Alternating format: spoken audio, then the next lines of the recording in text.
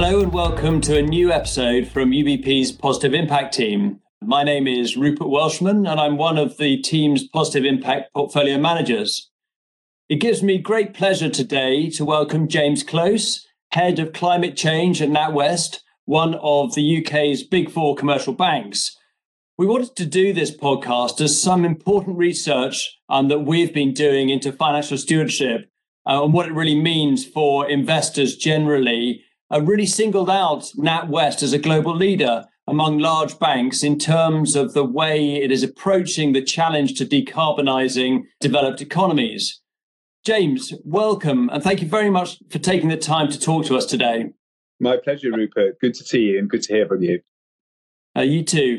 So to start at the top, I was hoping you might be able to introduce yourself. I note that you've had a varied career, but always a focus on elements that are integral to the climate change challenge. So perhaps you could tell me how you've come to your current role at NatWest, and indeed also what the title of Head of Climate Change in a 60,000 person bank like NatWest actually means on a day-to-day basis. Well, yes, I guess I've been working on climate change for the last 15 years, really, Rupert, inspired a little bit by Al Gore's An Inconvenient Truth and watching him give his lecture up in Sheffield. And when I did that, I was a partner at EY, and we did a lot of work to try and get sustainability at the heart of our offering in EY. And we made some progress in that area. But at that point, I thought it might be better to spread my wings a bit further. And I became the Director for Climate Change at the World Bank in Washington, D.C. And that's when I really got deeply involved in financial flows towards climate action, and particularly in emerging and developing markets.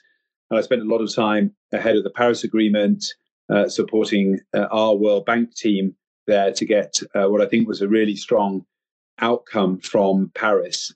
And then since then, I returned to the UK. And I've been head of climate change at NatWest Group for the last couple of years, nearly. And I run a reasonably small team of people, about 12 people, of climate change experts.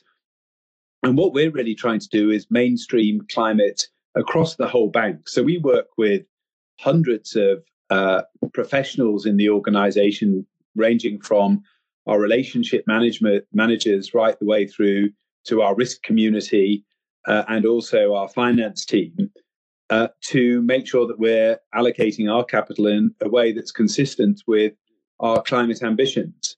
And of course, we also are very actively involved in making sure that we're reporting accurately through the climate-related disclosures report, which follows the principles of TCFD as well, so that shareholders can see what we're doing and hold us to account for the ambition that we've set out and the progress we've made towards delivering that ambition. Yeah, thank you. And I can attest as a witness that your published information is very full, and you have a lot of detail there for those investors or those members of the public that would like to read about how a bank is actually pursuing decarbonisation. So I can only imagine your days are very long and really quite busy. Well, yes, but I think all of us working in this space are committed to making a positive difference. And it's great working for an organisation that's really strongly led in this area by our CEO, Alison Rose, and has taken along the whole executive and many of our staff. So it's very rewarding to be involved with an organisation that is genuinely purpose-led and putting climate right at the heart of its ambitions. That's great. So for us, the COP26 last year was a really pivotal moment for finance. We saw the coming together of the GFANZ, or the Glasgow Financial Alliance for Net Zero, and actually pertinent to today's discussion, the Net Zero Banking Alliance. And those arriving on the scene really at COP26 were an important turning point for us looking at financial stewardship as an investor, as head of investors. As the listeners probably know, though, NatWest was one of the 11 principal sponsors of COP26, and really, I believe the only bank that was a sponsor as well. So, and you've been an active member of the NZBA. So my question really for listeners is, what does it mean to be a member of the Net Zero Banking Alliance, and how big a grouping, how diverse a grouping is it? Yeah, well, I think the foundation of all of this, led very ably by Mark Carney, who's also introduced Michael Bloomberg and Mary Shapiro to the Glasgow Financial Alliance to Net Zero, was to mainstream climate into all financial decisions. And the power of GFANZ is getting businesses associated with $130 trillion worth of assets and investment together to make a joint commitment that we will hit net zero by 2050, which is in line with the ambitions of the Paris Agreement. And I think that's really important because finance needs to flow to support the transition. And we need to figure out how we can end the most harmful, high-emitting activities, whilst at the same time mobilizing capital for the future production of clean energy and, of course, many of the other things that go alongside decarbonizing the economy, whether it's shifting towards electric vehicles or whether it's looking at our land use and food systems and making sure those are consistent with net zero and have real environmental integrity associated with them. And of course, a massive area for us here in the UK is buildings and housing. And, as a retail bank, we provide a huge number of mortgages. So we can use that money to help our customers decarbonize their homes. And of course, that's extremely topical at the moment because energy prices are going up so quickly and so rapidly. So I think the movement towards the Glasgow Financial Alliance for Net Zero and this alignment between asset owners, fund managers, banks, and the real economy is a real catalyzing action that sort of sits at the heart of the Paris Agreement. And it was a very powerful combination of people who came together, and the conviction that we all had, I think, towards mobilizing our finance for net zero was really important to the success of Glasgow. And I think for us as a bank, we're right in the middle of this. Asset owners invest in us, as do fund managers, to see how we're performing and what we're doing. So we have the pressure from our shareholders to deliver against those net zero actions. But we're the people who can translate that investment pressure into real economy action by the way in which we use our capital, and also the tools that we give to our customers as well. And I think, many of the banks that are involved in GFANZ have a similar mindset that, we have this role to play with businesses and with consumers that can really bring to life what everybody needs to do, and also tap into what Lord Nick Stern, who's our advisor, reminds us is that climate change is or getting to net zero is the growth opportunity of the 21st century, and we see that both within developed countries across the whole of Europe and what Europe's doing, but also in developing countries as well, as they look to decarbonize their growth and make sure they've got access to the capital that means they don't need to use fossil fuels in the way that many developed countries have to promote their growth. Yeah, no, it's fascinating, and it is the Net Zero Banking Alliance is a diverse set of organisations. I'm going to get the number wrong, but well over 100 now, and as you mentioned, the trillions of assets involved with that. But it's still also in its nascency, I expect, and one of the elements I think that's been very important for target setting has been agreeing the sort of framework around those targets, and then particularly, obviously, the Science-Based Target Initiative. I wonder whether we might just delve a little bit, James, into the way that NatWest is setting targets and the use of third-party frameworks like the Science-Based Target Initiative. Yeah. Well, we put climate at the heart of our purpose-led strategy, which was launched in February of 2019. And I think that was very thoughtful in terms of getting ahead of some of this activity. And we set ourselves the target to halve the climate impact of our emissions by 2030. And we immediately realized that we needed to get a very good grip on what our current emissions were so that we could work out what the pathways were to reduce those emissions. So, James, just to be clear, you're talking about the emissions related to your lending and exactly. Yes. So we call it. Putting our own house in order is dealing with our Scope 1 and Scope 2 emissions, which we've done by and large by reducing our emissions from a 2019 baseline by 46%, and we'll continue to very rapidly reduce those emissions. But of course, that's tiny compared to our financed emissions. And that's where we put our effort and started with measuring those financed emissions. So we started off by measuring 4 sectors, which we published in 2021. And then earlier this year, we published another 12 sectors. So I think it's now well over 50% of our balance sheet. We've actually done analysis on the level of emissions that we've got. Now, we know this number is not right because it's very complicated to measure sectoral-based emissions. And of course, you're doing it at a sector level.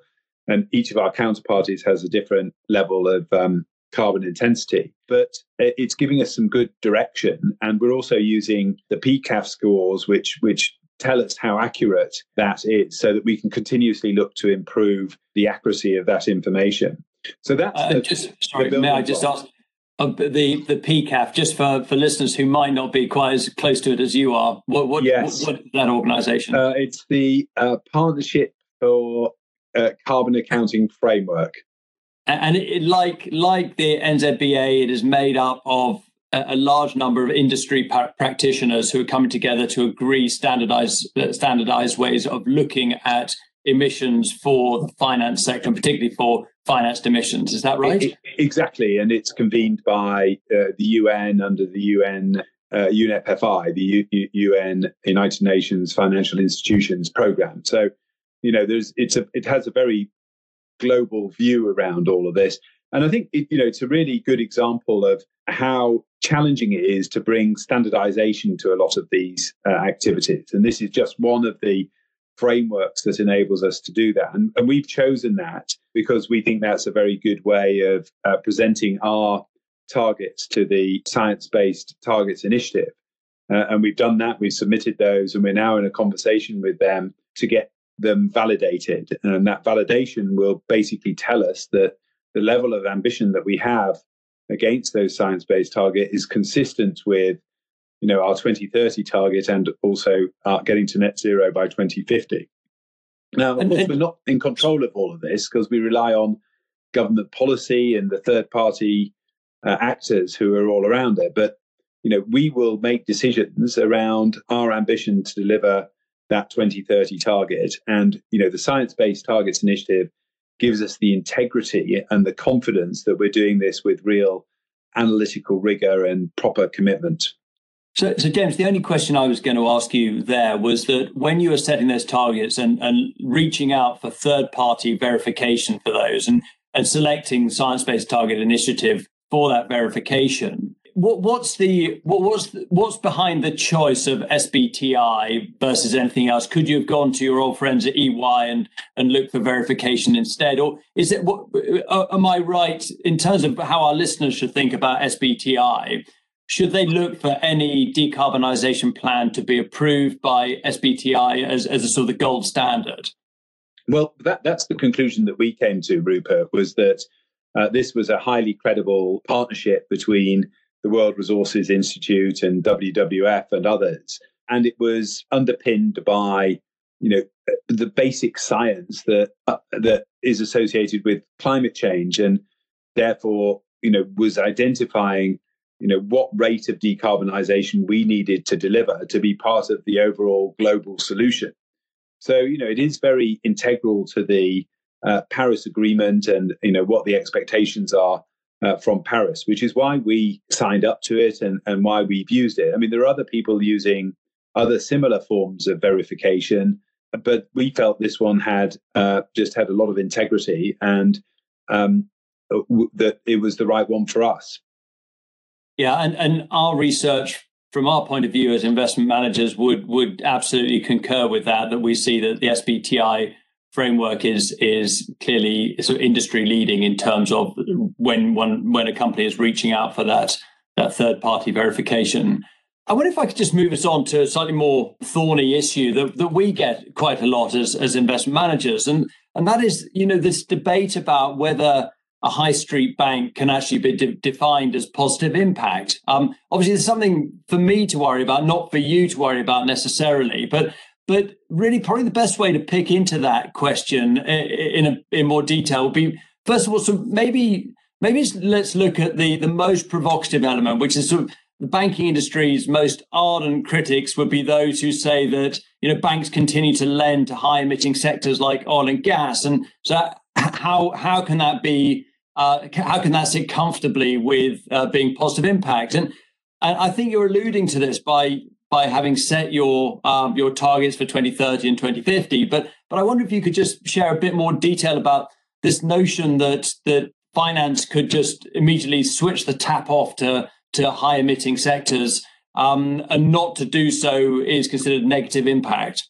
Yeah, well, I think my kind of journey into some of this, Rupert, was through Adair Turner post the financial crisis, when he kind of laid down the challenges to banks to be socially useful. And I think that's the whole kind of construct around being purpose-led, is to make our capital socially useful.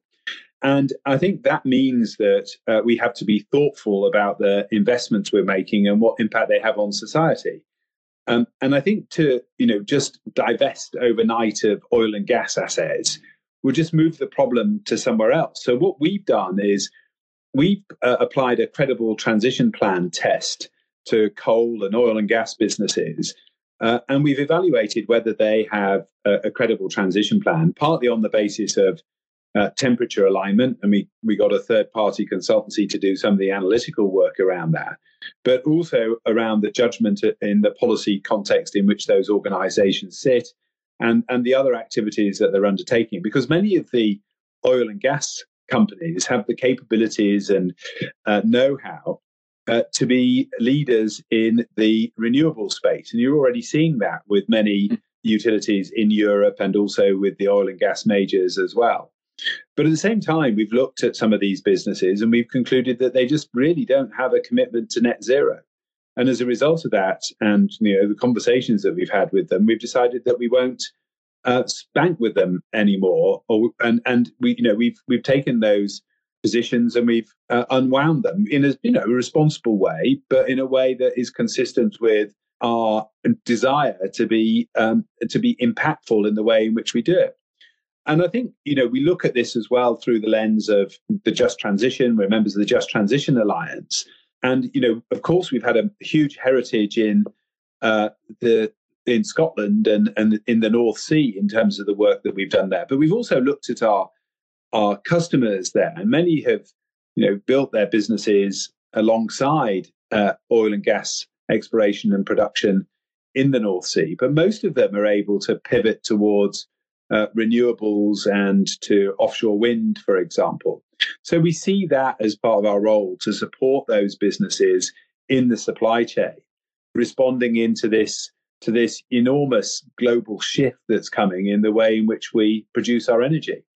And again, we think that that's what brings impact in that decarbonisation of electricity generation piece. But of course, impact touches so many other areas as well. And a good example of that would be in agriculture. We're the biggest bank to UK's farmers. It's a relatively small amount of our lending, but it's quite a significant proportion of the carbon that we finance. So we have an obligation to find a way to get the finance to those farmers so that they can reduce their carbon emissions. And we think that's consistent with their customers in the supply chain, which are represented by the big supermarkets, who've also committed to, through WWF and others, to halving the nature of impact of their food basket by 2030. So you start to build a systems view of what impact might be and how we can contribute to that in the most positive way. I like that very much. I like the systems view, and particularly maybe the title has been given to the banks within that as being the policeman of the transition. It makes it all clearer for hopefully for the listeners to understand why banks shouldn't just be turning off the taps immediately to some of those areas, but should be following really strong transition plans by companies like the oil and gas in the oil and gas sector. So that sort of deals with with sort of the negative side. But on the positive side, obviously, you've got some pretty eye-catching numbers out there. Particularly, I noted the 100 billion sterling of new lending through to 2025 towards the sustainable areas. And to me, that number is obviously an enormous figure when you think of it in terms of real economic effect. But I wondered how you could break that down for us. What kind of areas that will fit within that budget. Yeah, well, when we launched our strategy, Rupert, we committed to 20 billion climate and sustainable finance and funding over 3 years, and we just found that we'd hit that target within 18 months because that was the demand for that type of financing. So ahead of the COP, we reviewed where we were, and we decided that we wanted to significantly scale up our ambition. So we did a review across the whole of the organization and looked for the commitments that we could make both on our lending, but also on our fundraising and fund management and capital markets activity. And that's where we've aggregated that to that £100 billion target. About half of it is lending, and the other half of it is capital markets related activity. And we feel pretty good about the progress we're making. I think we're going to obviously continue to monitor it. We'll look to make sure that we're sharpening the definitions of it as well, so that we can be confident that all of that money is being mobilized to support green and sustainable related activities. And of course, because there's no sort of established taxonomy yet in the UK, I mean, obviously in the EU, there is one that's going through the commission there. We've had to take some views on some of these things. So we'll continue to learn, but we'll hold ourselves to account against a real authenticity and impact that comes from mobilizing that finance for our customers. Fascinating, and I'm sure your reporting will give people a good view, a good insight as to how you're achieving those milestones along the way. And the other, you alluded to this before, and it's slightly outside of maybe the main thrust of our conversation today, but in terms of your own operational footprint, you obviously got some pretty significant targets in there. You mentioned them before, but you have also used carbon offsets to mitigate that as well in terms of your own operational footprint. Can you just say a word or two about the type of offset that's considered to be good offset, what listeners should be aware of as being maybe more questionable offsets in your mind? Yeah, well, this is it's a really complex and evolving market, of course, and what we've sought to do really is to focus on carbon removal offsets. So those are ones that are actually going to take carbon out of the atmosphere, rather than carbon reductions, which could be funding renewables, which are an alternative to oil and gas. So I think we're the only UK bank to do carbon removals in our offsets.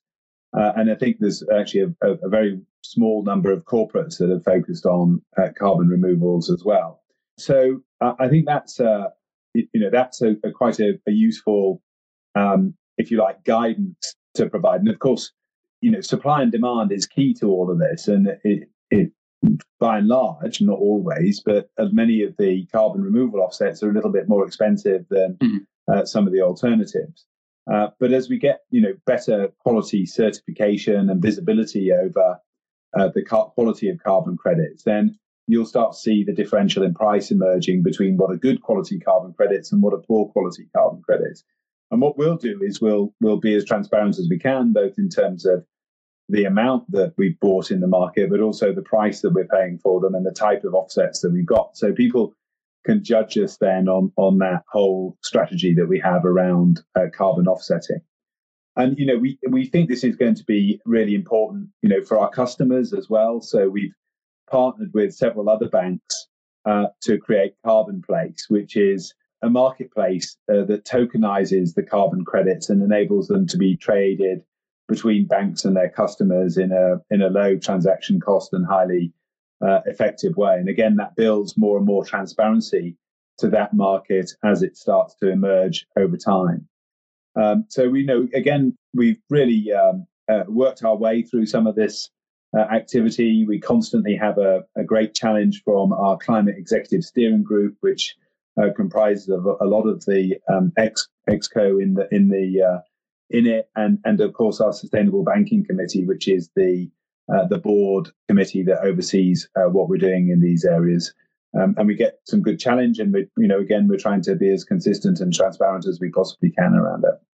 That's great. Yeah, very fascinating market. Particularly, as you say, Carbon Place is something that I suspect is going to be more needed in future years. So I commend your bank's activity and in establishing that.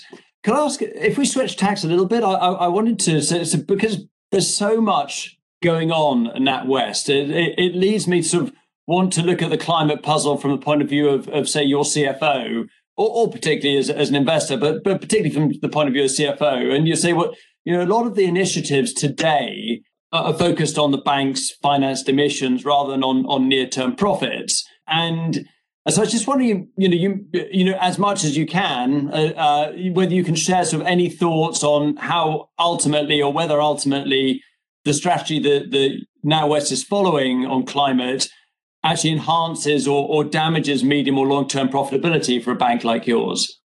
Yeah, well, I think, it's why it's really refreshing to talk to you, Rupert, and your team, because you really think about this, not just from the point of view of, 20 factors that you stick into your model and you think about what that means in terms of, share price and whether you should be a buyer or a seller of it. Because I think, this is whilst we're, performing financially pretty well at the moment, it's more complicated than hitting, EBITDA numbers, because we're looking at reallocating the capital flows that we have within the bank. And, we believe that this will give us a more resilient balance sheet. We believe that we'll have a better customer base as a result of it. There's some really great evidence that comes from Bain and Rabobank, who did a study that showed that for small and medium-sized enterprises, those that were factoring in ESG considerations most had the lowest levels of default. So, we think that this is going to build our business in a really strong and resilient way. We've got to, work hard to convince all of our investors that that's the case. And, quite rightly, they apply a somewhat skeptical lens around that. So we're trying to use, we committed to producing a climate transition plan as part of our Say on Climate resolution, which we took to our AGM last year. And I think that climate transition plan will help us tell the story of why we think we will have a better business and why we deserve a higher multiple as a result of the work that we're doing to take advantage of the opportunities, but also manage the risk in our balance sheet as a result of this mega trend that's happening towards net zero. Absolutely, and I guess my point there would be that when you look at the Net Zero Banking Alliance, any signatory that joined that alliance has an 18-month window to put in place an awful lot of the commitments which you have explicitly mentioned in your various documents and in your strategy. So if my highlighting of costs here is something that's going to be cross-sector and global in terms of its pressures for those companies, those banks that have signed up the NZBA, I guess. Yeah, that's exactly right. And we're doing this in part because we want to be a leader, and we want to show what can be done. And that's why we're very active in these forums. Alison is one of the principals on GFANZ. She co-chairs Workstream 1.3 on real economy transition plans. We're heavily involved with King Charles's Sustainable Markets Initiative as well, along with many other banks and organizations. And I think that, we can't get to net zero by ourselves. We have to work with others, and we have to show what we've learned and make that available so that others don't have to go through, some of the pain and some of the costs that we've been through in making the progress that we've made. Yeah, very, very true. Well, look, I think we're running out of time here, so I was going to try to bring this all back to some kind of summary. And it seems to me that NatWest Group, it must be an incredibly busy and energetic place to work at the moment, and no one's probably busier than your good self. So, maybe a few final words in terms of what should listeners look out for from NatWest itself or from the global banking sector more widely in the coming months and quarters? Well, I think if I take those two questions in reverse order, I think for the banking sector, we will move towards greater standardization. There will be more convergence around net zero goals and net zero actions in terms of both the target setting in terms of emissions intensity, but also in terms of the provision of green finance. And I think that will help us all come together in a way that maximizes ambition and enables us to play that pivot role between the asset owners and the fund managers and the real economy. And that's why I think banks have such an important role to play. Now, for us at NatWest, we've taken this top-down sector view of emissions. We recognize that we really want to get to a bottom-up counterparty view of emissions. That's why we're providing our customers with access to tools that enable them to measure their emissions and work out what they can do to address them. And I think that sort of activity, which we've actually made available to everybody, you don't need to be a NatWest customer, it's free to use, is the sort of useful and practical activity that we can provide that supports our customers.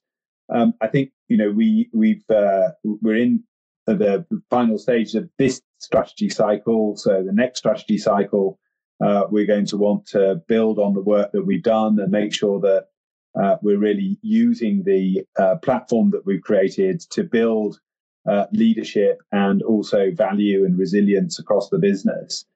And I think also what we're able to do is engage with our staff in a really, really powerful way. Our colleagues are bought into this. We provide them with training through the partnership we've got with the University of Edinburgh. And we're deepening our skills and awareness, which helps us, but also helps our customers and makes people feel as though they're part of an organization that really is trying to have a positive impact in the communities and the society in which it's operating. That's great. And I hope the listeners have taken your words and got a really good understanding of the system-wide transition that we are all pursuing here and the importance of finance and particularly of big banks within that. James, thanks very much for your time today. And I hope to speak to you again at some point in the future. My pleasure, Rupert. Really great conversation. And thank you very much indeed. Thanks.